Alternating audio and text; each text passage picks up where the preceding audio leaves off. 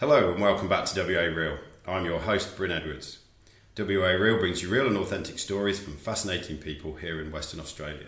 Stories to inspire and guide you to take action to be all you can be. Today we'll be going beyond the physical to the non-physical realm and considering energies and intelligence potentially much bigger than ourselves with my guest Marina Kirk. Born and raised in Western Australia, Marina describes herself as a witch, shaman, medium, seer, fairy, goddess, priestess, writer, runner, cook and mother, and much, much more. Her training and education has evolved from New Age practices to psychology and psychiatry, counselling and mentoring, and now is involved to the heart of channeling. The essence of her practice is soul retrieval and holding a space for clients to discover their soul language so that they can know their soul purpose and destiny. Marina, welcome to the show. Thank you. So as I said in the beginning there, you grew up in Western Australia. What was it like growing up here in WA? What are some of your fondest memories? I think it was just being able to go out into nature and have the good weather, the good fortune of being able to enjoy the weather that's gifted by Western Australia, and the freedom that we had when we were younger, when we didn't have to rely on our parents to take us everywhere. There was that, we could just go down to the local park without having our parents monitoring our every move. And things have shifted since then, but there was a lot of freedom, I think, for me as a child growing up here, for sure. Yeah. It's interesting because I'm originally from the UK. I moved here 7.5, 8 years ago. Yeah. And I asked my guests Yeah. about their relationship with Western Australia. And those that grew up here, I think it's one of the most common things. They all talk about the freedom to move around and just go wherever they want. Yeah, of course, the space, for sure. What do you think stopped that?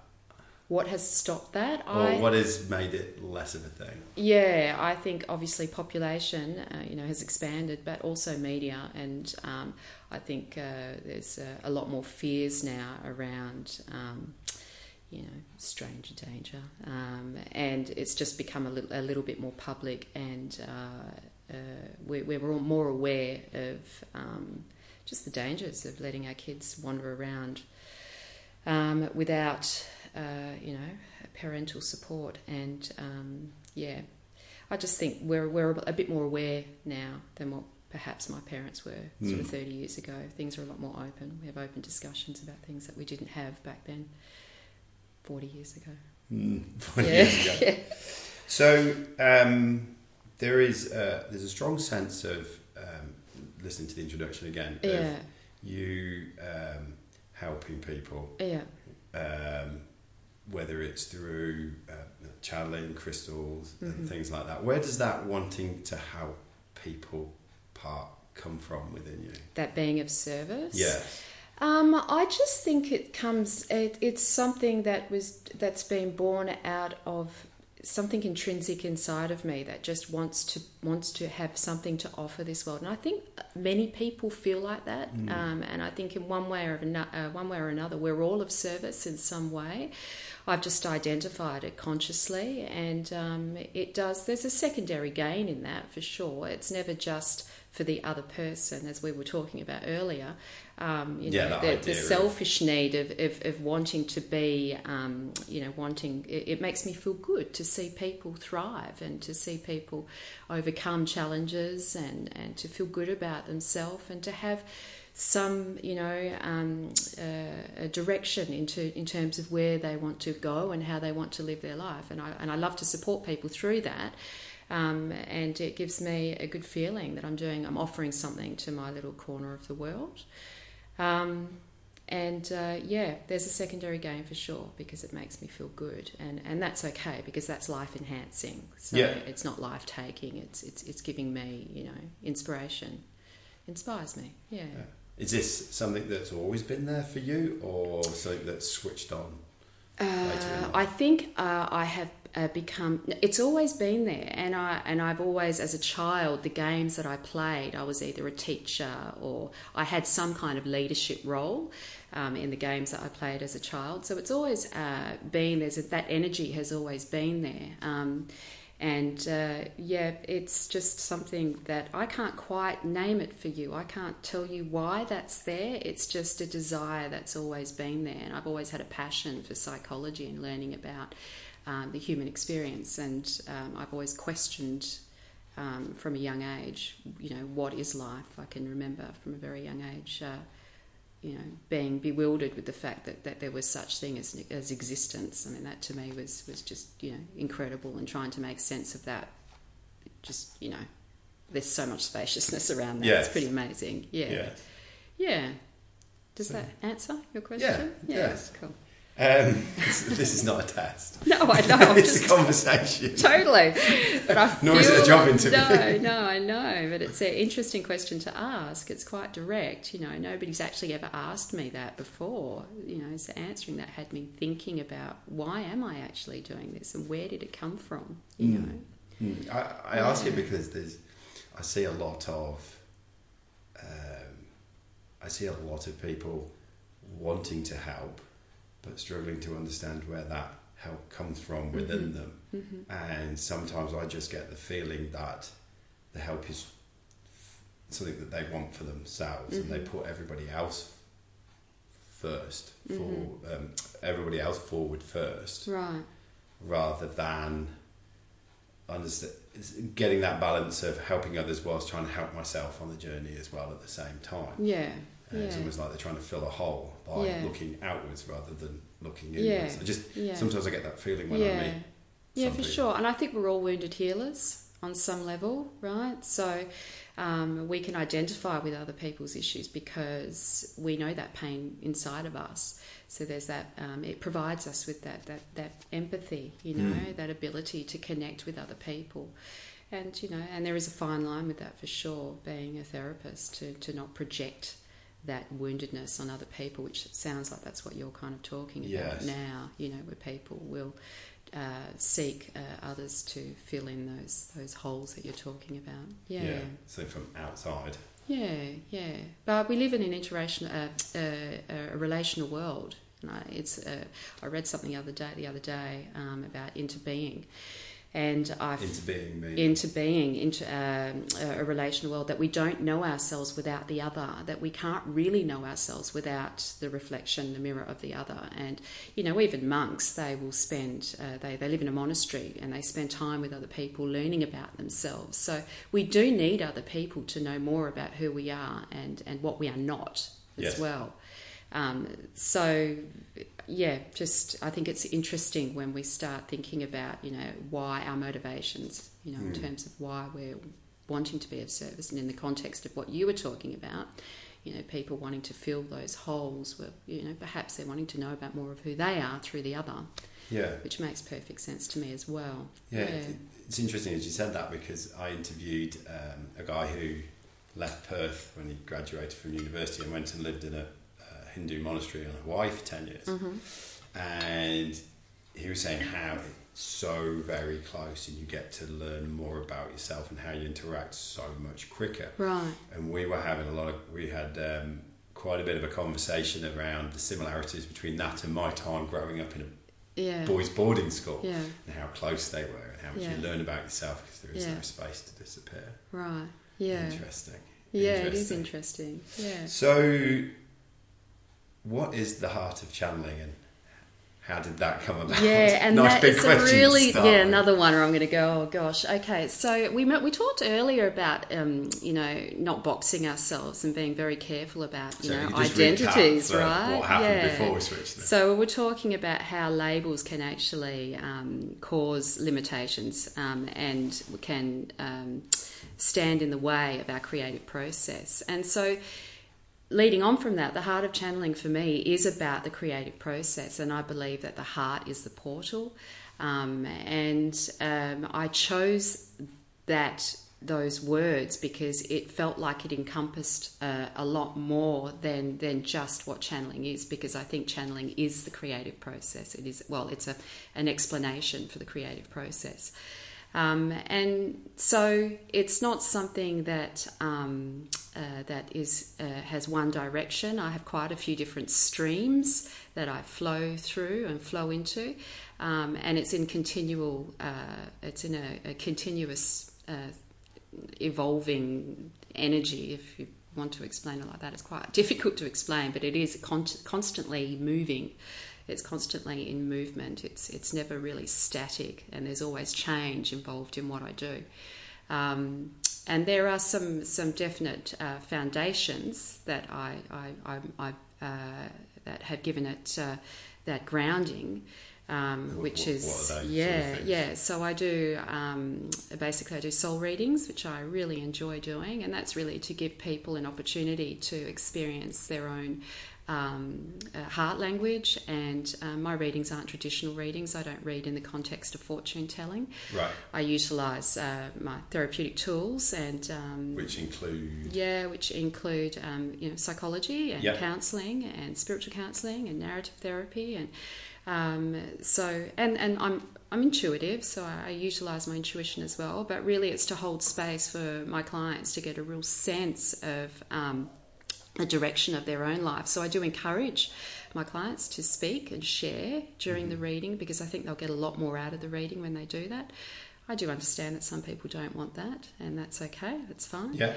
So that's one of the things that I do, and it's kind of like an opportunity for the clients too to get to know what I do. So if they want to do any more sessions with me or courses, they at least know how I work, and whether or not it's a fit for them. And then plus they're actually getting a counselling session with me as well, which is awesome. Yes. So that's one of the things I do. And then I also teach channeling in the context of spirit guides or light beings. And I used to run 7-week courses doing that, but I've stopped doing that for now. I'm doing one-day workshops or one-day soul and spirit immersions. And I've chosen to do it like that now because I have found that people have struggled with commitment, that doing 7 weeks seems quite overwhelming for some people. And whilst I was able to find people that would commit to that length of time, I also had to recognise too that people are on paths of accelerated growth now. People aren't as... I guess I was working from an old mindset from when I used to do this work in my early 20s. Yes. So I've had to transform that to these one-day sessions. And whilst the one-day... people want people want that, quickly, and they don't want to commit to the time. There's just a different energy now. Things are a lot more fast-paced. So I've evolved into that. Sorry about it. Does that come at the expense of, do you believe, concentration and deeper learning? I was just about to share with you that whilst that is awesome to have these one-day sessions and to give people a taster, they're actually not getting the support that they would with the 7-week course, which means that we can continue to nurture and practice, and then they've got my support there to help them through that process. Yes. And because doubts come up when we channel, it's very normal, and at least with the 7 weeks, then we can start working through those blocks and those limitations and transcend them, and we can work through those doubts together. But which is virtually you're left to your own devices after a one-day session. But that's what people wanted, and so that's what I've done. It won't always be that way, though. So there's an element of you want to meet the market and put bread on the table. That's right. Yes. Yeah, of course. Yeah, and so the other work that I do is hypnotherapy and counselling and therapy, and I run group sessions. I really enjoy running group sessions, and also do one-to-one sessions. And I guess that's one of my favourite things at the moment. I'm really enjoying that, and I'm studying a little bit more about hypnotherapy now, doing a clinical hypnotherapy diploma. Yep. And it's something that I feel quite passionate about because it did change my life many years ago. About 7 years ago, I explored hypnotherapy myself, and it was life changing. So I know there's medicine for me and for my clients in that. Yeah. So it helped me overcome some chronic mental health issues. Right. I had a very traumatic birth with my giving birth to my daughter, and I nearly died. And I was needless to say, I was pretty traumatized by the whole thing. Yeah. And I had chronic anxiety after that. And that wasn't the only reason I was experiencing anxiety, but that was one of the big reasons. And I suppose you could label it with post-traumatic stress disorder if you wanted to choose those terms to name it. And having worked in psychiatric mental health, I knew that medication wasn't the path that I wanted to take because of the side effects. Yeah. So I chose to look for something alternative. And I had never experienced hypnotherapy before, but I took a leap of faith and I found someone that was local, because it was actually quite difficult for me to get out of the house and into the car to drive anywhere. Right, because of the anxiety. State you were in. Yeah, it had me in paralysis most days. So it was a leap of faith for me to go and do that, and it wasn't a quick fix. And I think sometimes people presume with hypnotherapy that it is something that will fix your life. It wasn't really like that for me, but it helped me to excavate my inner resources for me to be able to heal. And it was... I like that phrase, excavate your inner resources to heal. Yeah, that's essentially what it allowed me to do, and it empowered me to heal my life. And she held space for me to be able to do that. And of course, she was very wise as well, so she had a lot of knowledge, and she spent some time sharing her wisdom with me too. So it was kind of like a mentoring and counselling session at the same time. It was really useful, and so I wanted to be able to offer that to other people as well, so that they can have an opportunity to really discover the power within them to be able to make the changes that they need to make their lives work. Superb. So it was a pretty amazing time working with her, for sure. She's an amazing lady. Her name's Marina as well. Oh, right. Yeah, she's wonderful. There we go. So you mentioned the word channeling several times. For people who have heard it, not heard it exactly, what is channeling? Yeah. And what are you channeling, or who are you channeling? Yeah, okay. So I think of channeling as being like a conduit. So we are opening ourselves up to the creative process. And some people will speak about channeling in the context of channeling guides, and that's okay if you want to name it that. But essentially, it's awakening to our own creative process and allowing ourselves to experience our own inspiration in whatever way or form that comes. And sometimes people, will say that they're channeling their higher selves, or that they're channeling a guide, or sometimes people don't even know where it comes from. They just say divine, the divine, or or God. So I think essentially it is the inspiration that we have within us, and allowing that to flow through with greater ease. Right. Is what I think channeling is. And not get in the way of ourselves. Yeah, to kind of move out of the way in the context of our rational self. But I feel that the channeling is essentially a co-creative process, that we never really get out of the way. We just open up to more of who we are through tapping into our higher mind, maybe, if you want to put it in that context. For me, it's my soul, so it's about anchoring into my soul space and allowing that to translate the light that's coming through, because we're always translating. I don't believe that we literally step out of the way and we're not part of the process, because it cannot exist without us participating in it. We are the channel. We are the portal. So we're always part of that process. Is that we are physical selves, or is physical and the heart, which I talk about. I don't think we're separate from the channeling process, and that's where people start to doubt channeling, because they think they're supposed to be out of the way, and something else is going to take over and step in. Right. And my belief is that we are meant to be at the forefront of the experience, not necessarily the guides or the divine that they think is giving them all the answers. That all the answers we need actually are contained within us, and we're always translating. It's a co-creative relationship. We're working together. We're not really separate from the experience. So yeah, I guess you could go on YouTube and you see channels, and then they go into this state and trance state.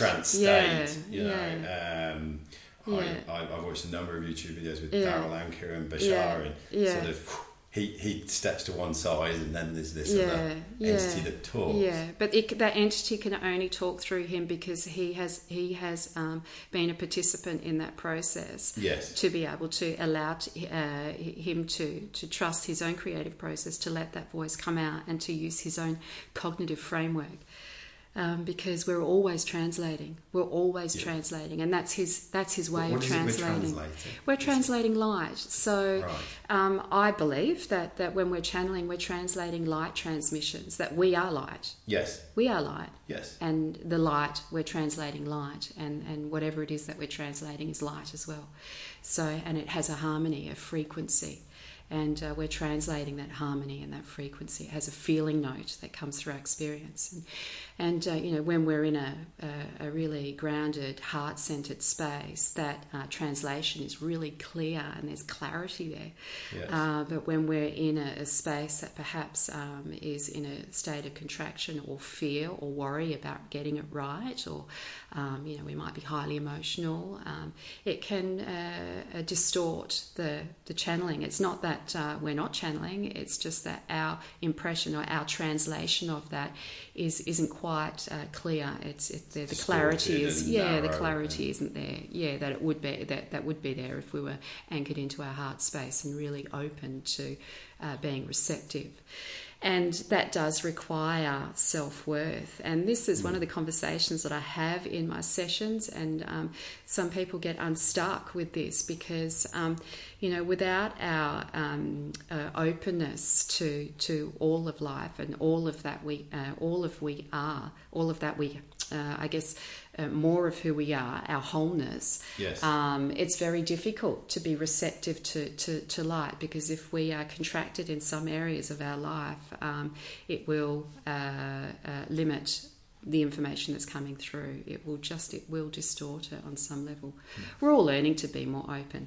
Yeah. Yeah. It's interesting listening to you talk, because in an early podcast I met with Helene, who's a Jungian psychologist, and we talked about the early part of life. We put ourselves, we're either black or white, either good or bad, and this or that, and this and that. So we're continually narrowing our label of ourselves, so we have a constrictive view of ourselves and our reality. Yeah.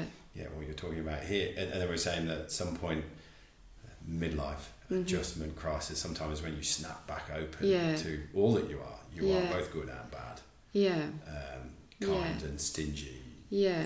You can be all of those things all at once. And listening to you there just reminded me of being understanding of the fact that we are all that we are. Yeah, and so when we start to accept that and open up to that, then we're more receptive. We start to value ourselves in a different way than what we did before. Because to be open to perhaps, channeling a light being, if you want to call it that, there needs to be a level of believing that you're worthy of having that connection. Because some people really feel as though they are unworthy of that, or they struggle with that because they don't believe that they have that connection with that higher intelligence. Because you see, I don't see the guides as being something separate from our experience. I believe that we've all descended from an ascended master, that we are deeply connected with our guides, because they are us and we're not separate from them. Yeah. Whilst they have their own consciousness and we have our own consciousness in this realm, that I don't actually believe we're separate, and that we're here to teach them as much as they're here to mentor us, that they've sent a fractal of their light into this earthly realm. Yeah. And it's to learn about a new perspective, another perspective, or other perspectives, to evolve their experience and evolve our light as well. So it's a collaborative. I've heard choosing to spend time on Earth is almost like taking a masterclass in overcoming limitation. Yeah, right. Yeah. and that parts of bigger beings want to experience that, to go on a game of hide and seek with themselves to overcome great limitation and learn this. Yeah, for sure. That sounds pretty accurate to me. I resonate with that. Yes. So, Listening to what you're saying now, if we are channeling our own creativity, is this something you would say we're doing all the time? Every moment to me is it can be used as a form of inspiration. So we can be inspired by every moment. Super special power that no, we're all have creative. And some people don't. No, I think we're all evolving, and I think it's Eckhart has mentioned. We're evolving the universe through our own experience, right? Yes. Well, the universe is evolving itself through our experience. So I think we're always evolving and we're always changing, and life isn't static. It's always in movement, and every moment is shifting and moving and changing, and it's providing us insight in it, and the inspiration in those moments to open ourselves creatively to more of who we are. I don't think that we necessarily are static and that we're stuck in one way of being.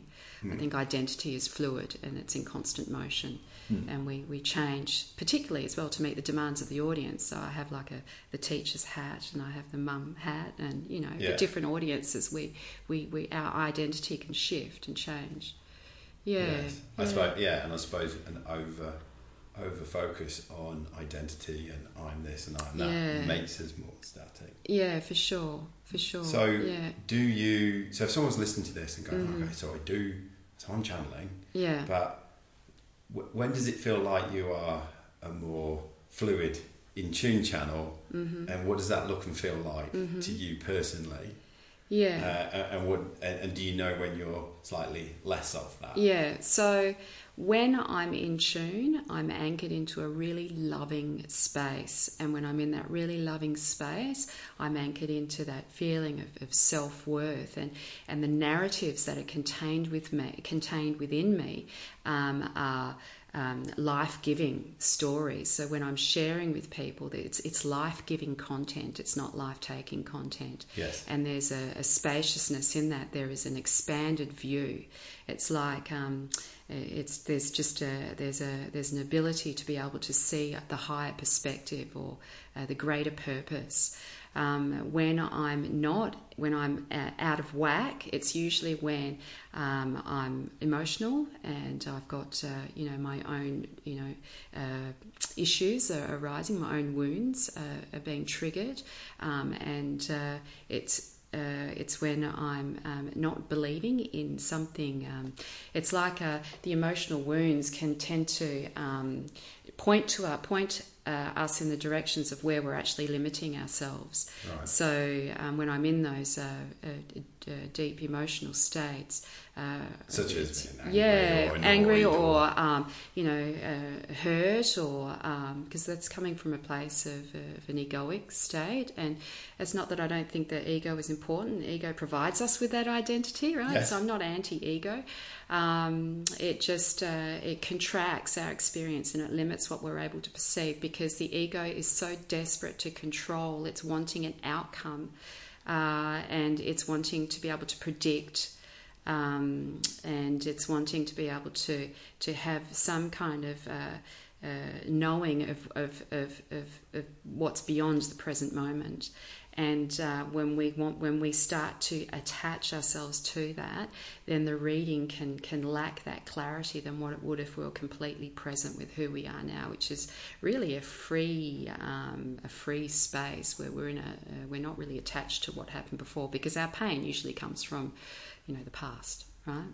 Yes. Yeah, and then worrying about how we're going to function in the future. Yes. Yeah. Depression and worry and pain is the past, and anxiety is the future. Yeah. Here we are now. Yeah.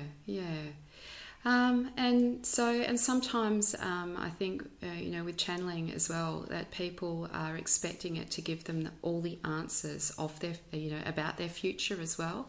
And one of the gifts I've learnt from channeling is that we have to really be present with where we are now for it to leverage us to the next step. And quite often, what ego would wants is get there straight away. Yeah, and quite often what ego wants isn't as exciting or as wonderful or as amazing as what life has in store for us, which is around the corner, which we can't quite see right now. I think sometimes when we're worrying too much or we're grasping too much, it can distort the channeling. I really like that. Great, yeah. And how does that then relate to what you referred to as the soul retrieval? And Yeah, so I do think of my work as soul retrieval. because using the word retrieval makes it sound like it's lost. and we're Yeah, bringing it so back. yeah, it's exactly that. I feel that we are, it's about coming back to our wholeness. So bringing back those pieces of ourself that we've rejected or have abandoned, or through guilt or shame, or for all sorts of reasons we abandon those parts of ourselves. So it's really about not fixing ourselves. It's just calling back those pieces that need to be loved.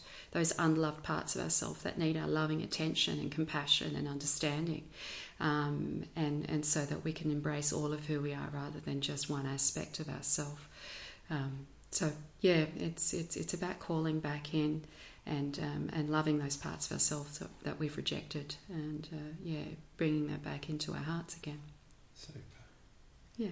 Super. There's so much in there to think about. Mm-hmm. It's fantastic.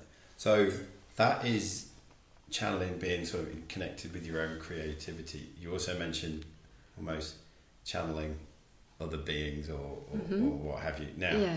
I read that you yourself have a light guide that you talk to called Whisper. Whisper. That's yeah. correct.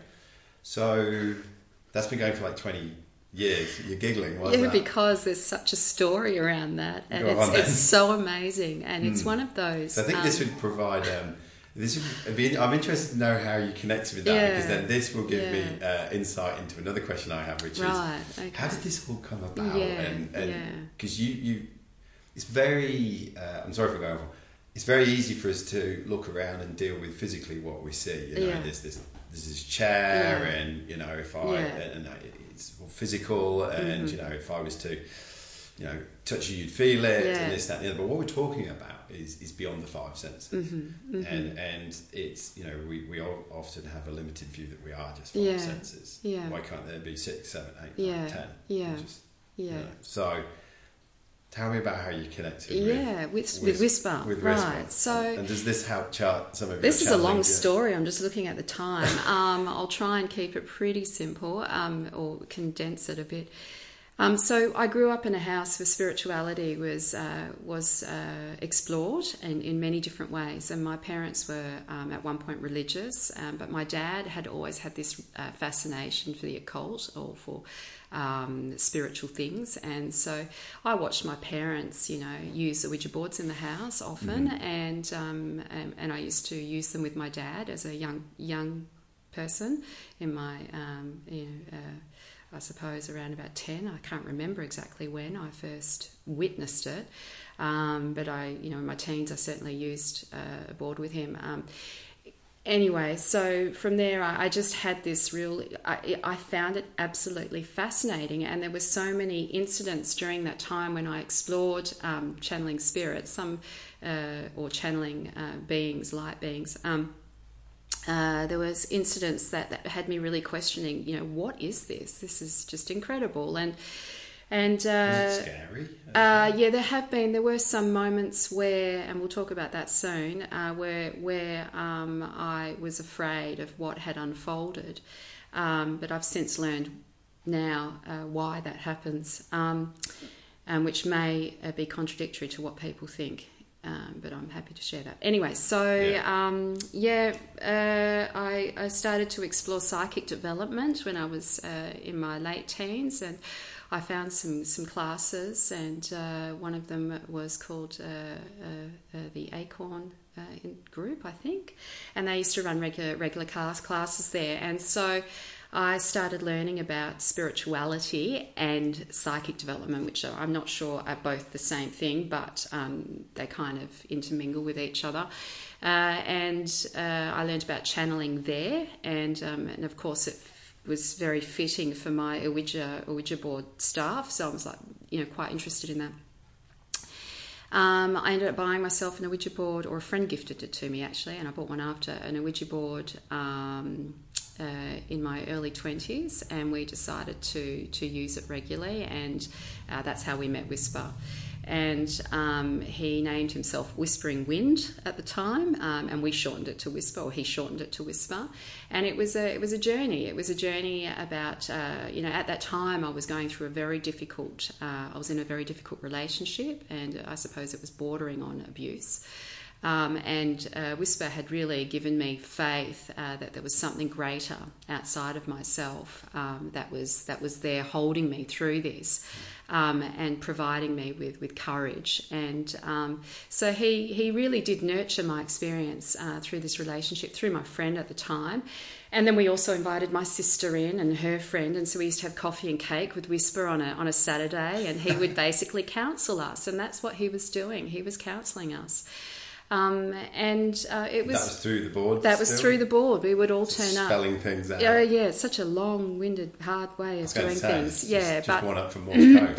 Yeah, but I enjoy doing that because it's an embodiment of experience. It gives me a sense of really feeling the energy rather than just channeling through the mind, because it is a whole body experience, which is what the board has taught me. Excuse me. And so I was smiling before because kind of giggling about it, because there's been so many amazing experiences with him that, has given me this absolute faith that there is a guide, that we all have a guide, and there is so much that we don't know as well, and there's so much mystery. There are things that we did during those sessions that were just,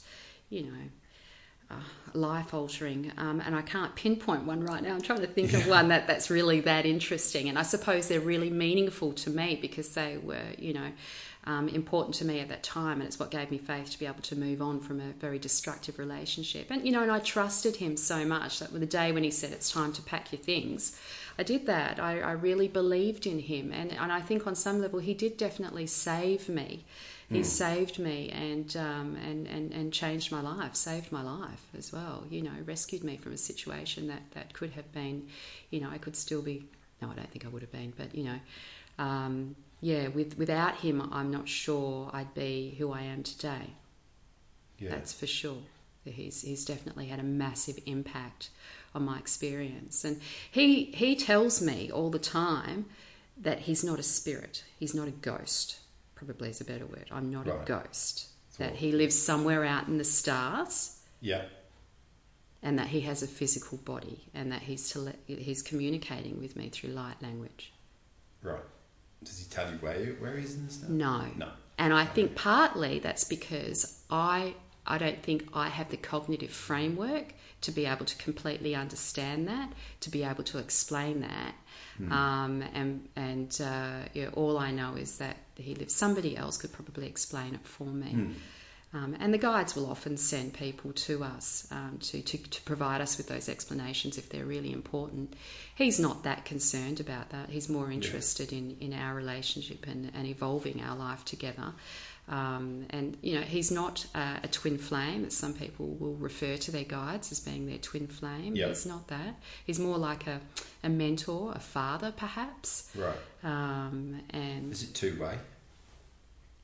Is he receiving from our relationship? Yeah. For sure, because we're fulfilling a purpose together. Right. His purpose is really to hold people like he did me. To get them in touch with their soul essence, with who they are, so that they can fulfill their purpose, their destiny in this lifetime. And, he calls himself the guide's guide. Right? Yeah, which is interesting. And has this...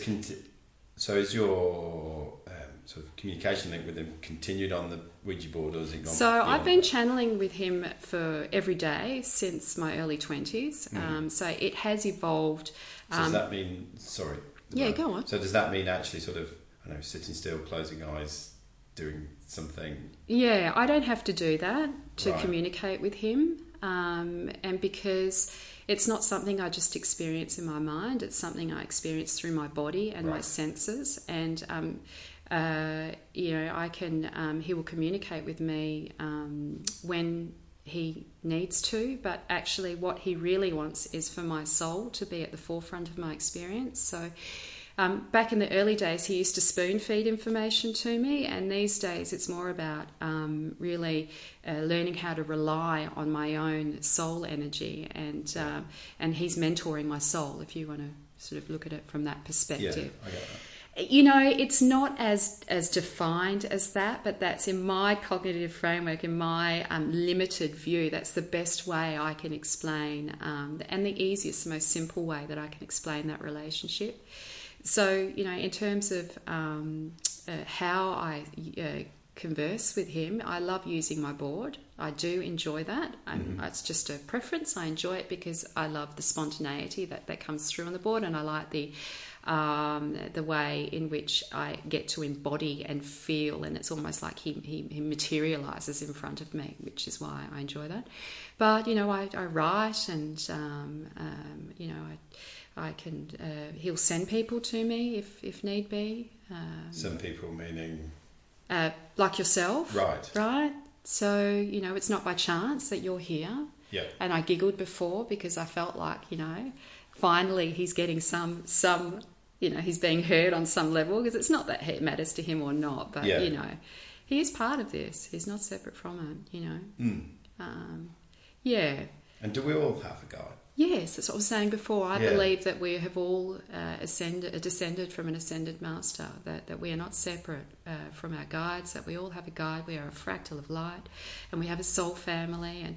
And I can't explain it better than a picture that I have in my mind, and I don't even know if it's accurate, because, again, I feel like I'm limited cognitively to be able to really to explain it in the perfect way. But, you know, I see a ball of light, and the light spreads, and my guides and your guides are closer to the centre of that light, and we're more on the sort of outer skirts of the light. But there's no separation between that. You know, we're not actually separate from each other. That we're all sort of connected in that way. We're not.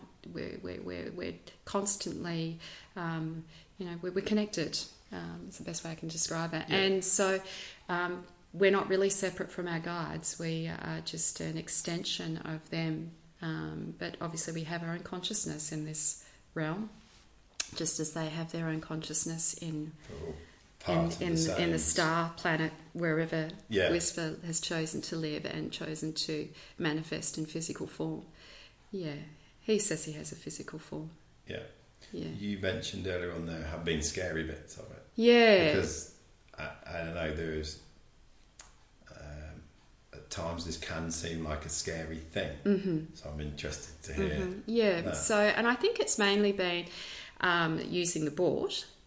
I've had some interesting experiences, and what I've come to learn from that is that more often than not, it's actually my fears that have been mirrored back to me through my you know, not being anchored into my heart space. So it's basically my shadows that are coming back, that are awakening, that want to be heard and loved and seen.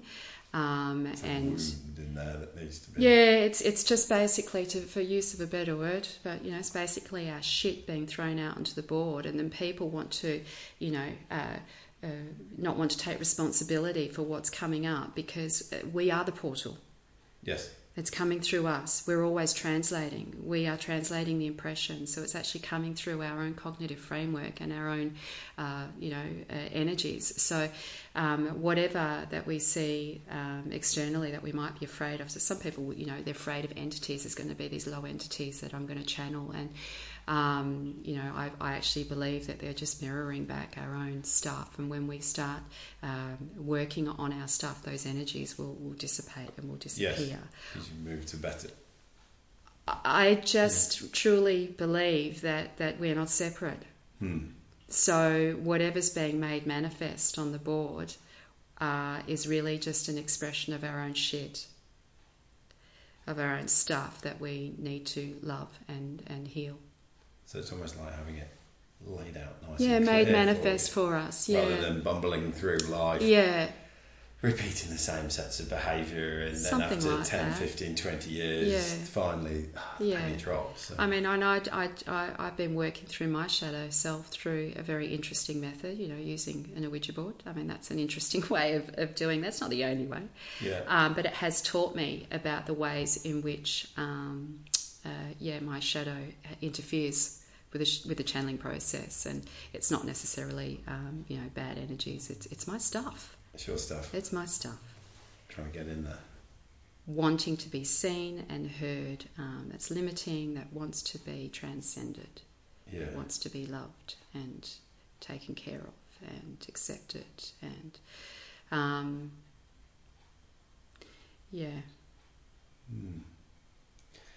What do you think? What do you think life in society would be like if we were more open to this, and that we actually made talking to our guide more important in our daily life? Mm-hmm. I think we'd be definitely more inspired, and I believe that we would be more in alignment with who we are and what we want, what we truly want. We'd be valuing our life in a different way, and our life probably wouldn't be so motivated by material gain or what we think we should be doing. It would be motivated from a deeper place of authenticity. Yeah. For sure, and I think we'd be a lot more kinder to each other. We'd be far more loving and more generous with our time. We would be more giving and more accepting and more tolerant. And it would certainly make us think about stuff bigger than ourselves. Oh, for sure, yeah. Yes.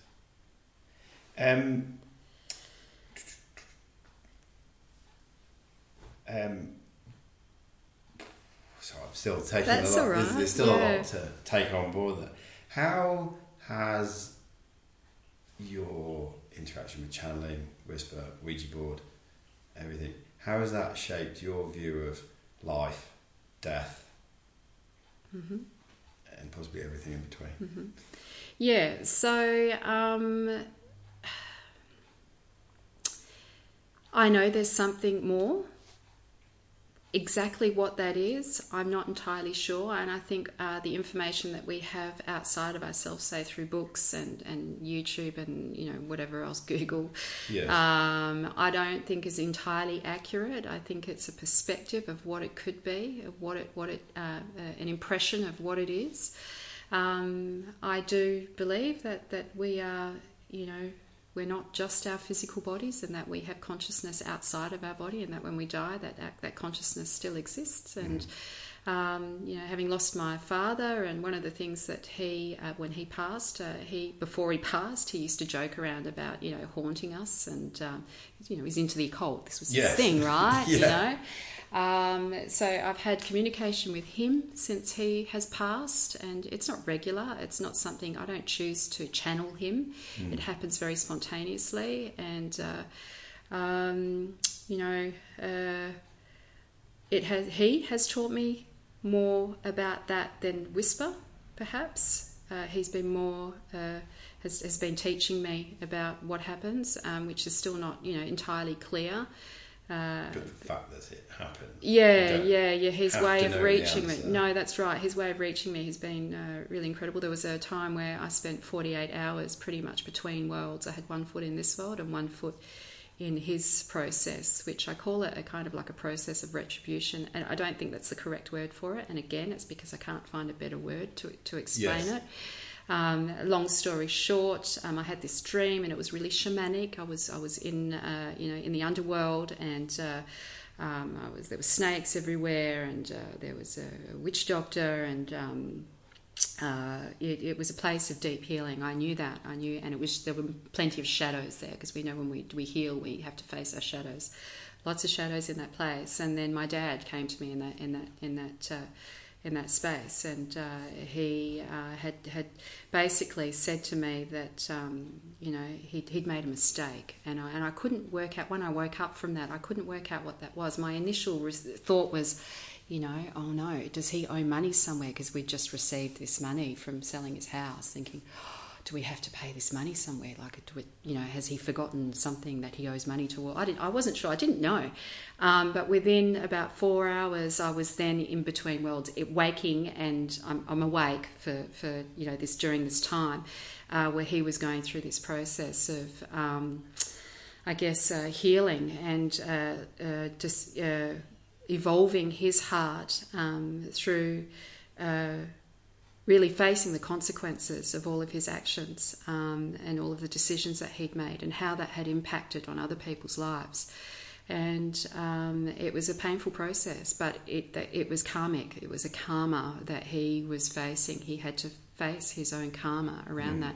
And it was a loving process, though. It was to evolve his heart, to help him find that compassion again. And so he spent some of that time communicating with me about forgiveness. He wanted me to forgive him. And I didn't have the perfect relationship with my father, but I didn't feel like I needed to forgive him. But that's what he was facing, the consequences of what he did. And so that was a 48-hour journey for me. I'm sure time doesn't exist in the same way wherever he was. And it gave me some insight about how important it is for us to work through our issues in our life, because I think it's far more intense when we pass over. Like, yes. we don't get to escape it.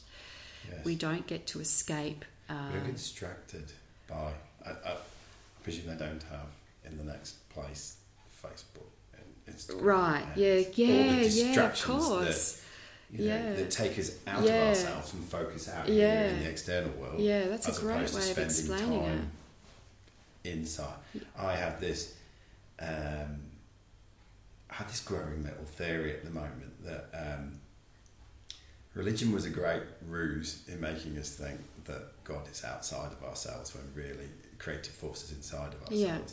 And now I'm beginning to think that the internet is a great ruse in terms of it portrays all the information outside of us in the phone or something like that. When, as you so beautifully put earlier on about, what was it with the hypnotherapy about reconstructing or regathering the parts inside of you? Calling them back in. Yes, and revealing ourselves to ourselves. Yeah. And so the internet's a great ruse in making us think outside when a lot of the answers are inside. Oh, for sure. Actually need. Yeah. I mean, sure, if you want to know when the bus is going to arrive, it'll tell you. Yeah, if you want to know when the film's going to start, it's going to tell you. You're not necessarily going to channel that, but the stuff you really need to channel in terms of where you need to go and who you are and what you need to do is inside. It's not out on Facebook. It's not on Instagram. Yeah, and I think with the experience with my dad, it wasn't something I had a huge amount of control over, which did frighten me a little bit. And there was a point where I went, I'm not sure I like this anymore. I wasn't handling it very well. I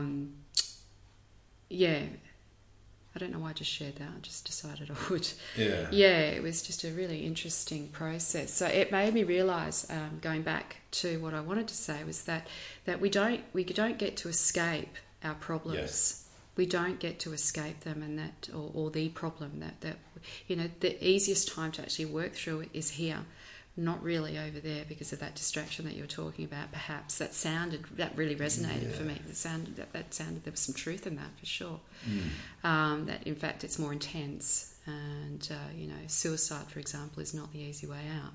No, because you're going to have to go and face all this. And it's going to be 10 times harder, yes. or more intense. Probably is a better word. More intense. So it's like you have a theme to work through here. Yeah, something. Yeah, it's a more gentle way, even though we think this is a really hard life.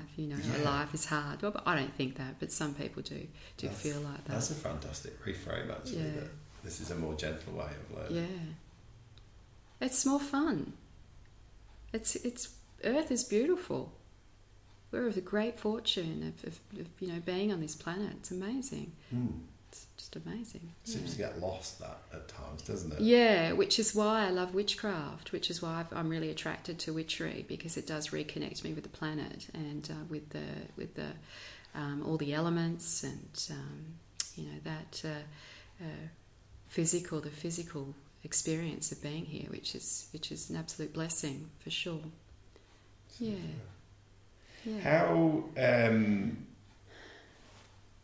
How do you keep yourself grounded? Because I can imagine it would be quite easy to disappear or be kind of stuck in your head or where your heart or wherever it is. How do you do that? Keep yourself grounded and still navigate every day. Yeah, so being grounded is more about being present, about being in the moment. And I have moments throughout the day where I'm grounded and where I'm not grounded. Yeah. I think it's really becoming conscious of what being grounded means and really getting a sense of being present. And when we have that understanding, it's easier to recognise when we're not grounded, so we can then bring ourselves back to the present moment. I do find going out in nature incredibly helpful. Running, I love to run. Yes. I find that really grounding, and just bringing the air into my lungs, the light on my skin, the sunshine, the trees, just the atmosphere. It brings me back. Oh, it's amazing. It brings me back into the present moment. And but I have to say that my life is kind of spent between worlds, right? So I've got one foot in this world and one foot in the other world, and that's how I choose to live. And I love that. It's just who it's how I choose to live, and it's meaningful to me. It gives me purpose. It gives me a sense of. I just know that I'm multidimensional, and I love that. Yes. Multi-passionate, multidimensional, and that's just the way I choose to live my life. And I guess on some level, I suppose, I can't. I could deny it, but I'm sensitive enough for it to just it's almost like I can't shut it off, but. Yes. I can if I watch the TV perhaps, or if I focus my awareness on things, but it always comes back to me. It's a knowing that always comes back. I live between worlds. I'm one foot in this one and one foot in that one. Yeah. How do you deal with people that sort of go, oh, this is just rubbish, you're just making this up? Yeah, I don't really engage people. I don't engage people that don't resonate with or don't hold similar beliefs to me. I've chosen not to do that because actually I'm not really here to prove to people that this is real or not real. It's neither here nor there to me whether people believe me or not. I'm not concerned with that because I love it so much that it's very real to me. This is how I choose to live. And so I choose also to associate with people who value me and I value them, and we share similar beliefs, and so that I can speak freely about this without being, without being undermined. I prefer to be around people who are, like-minded, and I think that's healthy. I don't think that's a negative thing. I'm not interested in trying to prove things to people.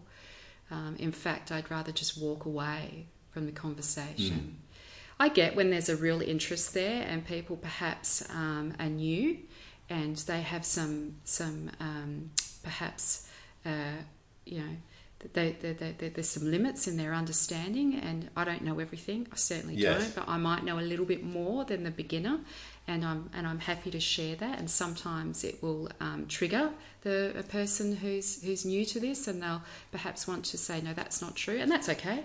That's fine. It's their own belief. That's fine. But I'm happy to be there in that way to give people alternative perspectives. But I'm not really here to argue my point to people. Not interested. No, it's interesting because that would be a very easy trap to get stuck into. Yeah. I guess in my earlier days, I say this regularly, but when I first started teaching or mentoring or training, I was in my early 20s, and I think there was a part of me at that time that had what I call a spiritual ego that presumed or I felt, and it wasn't coming from a place of wanting to be better, but feeling like I had this responsibility of being some kind of guru, that because of the position I was holding at that time, that I had to have these answers. I've relinquished that now. That's gone, and there's so much freedom in that. And I think when people first get on this path, there is that spiritual. That it's very easy to cultivate a spiritual ego because we think we have to have the answers. You get some new knowledge. You see things that other people don't, and then it's like, right, you should do this. Because I was sitting there thinking, it'd be easy to say, right, so everybody should spend time, linking in with their guide. And that's world right. would be just a better place. That's right. So therefore, that's what you should do. Yeah. But It's people's journey to find that. Exactly.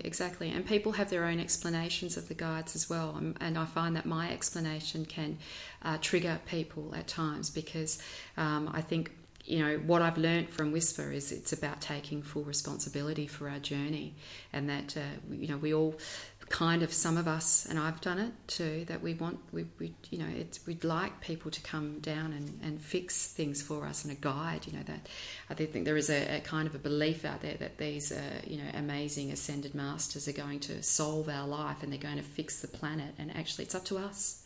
It's up to us. We're the ones doing that. We're at the forefront of the experience, not the guides.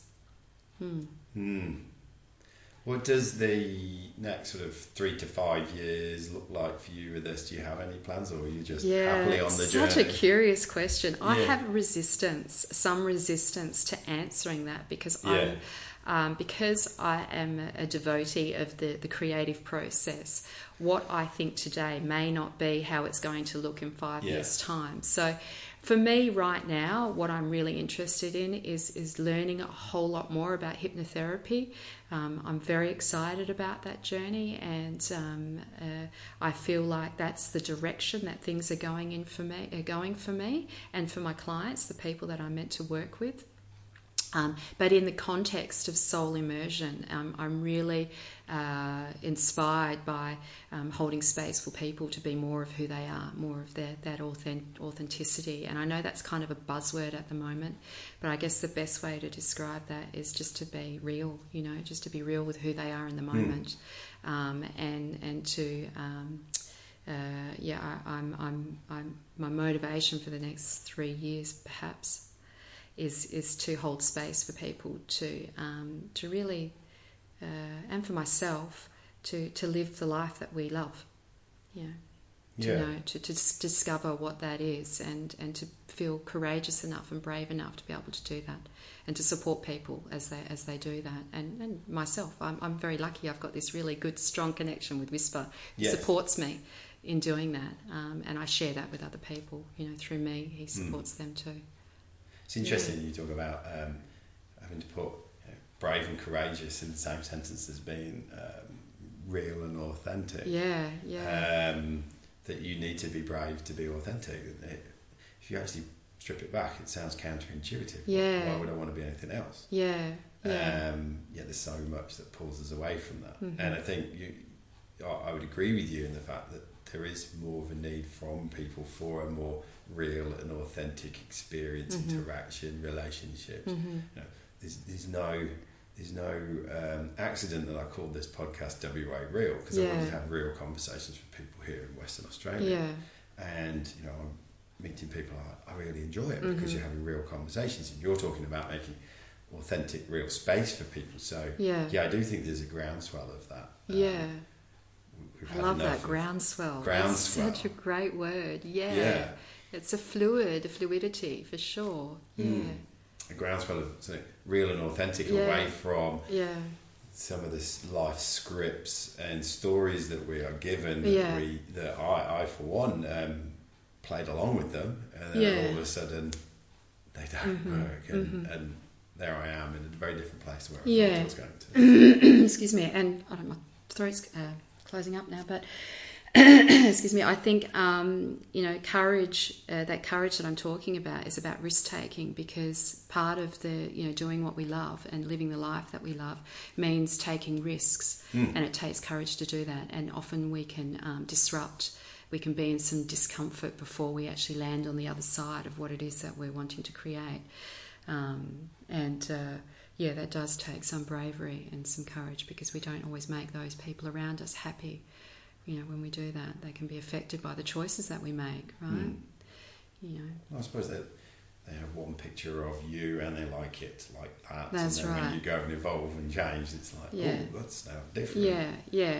Yeah, of course, because then they're forced to interact with your energy in a different way, and some people will choose to stay, and some people and evolve with you, or go or fight tooth and nail to keep us the way that we. Yeah, that's right. Yeah, indeed. Yeah, super.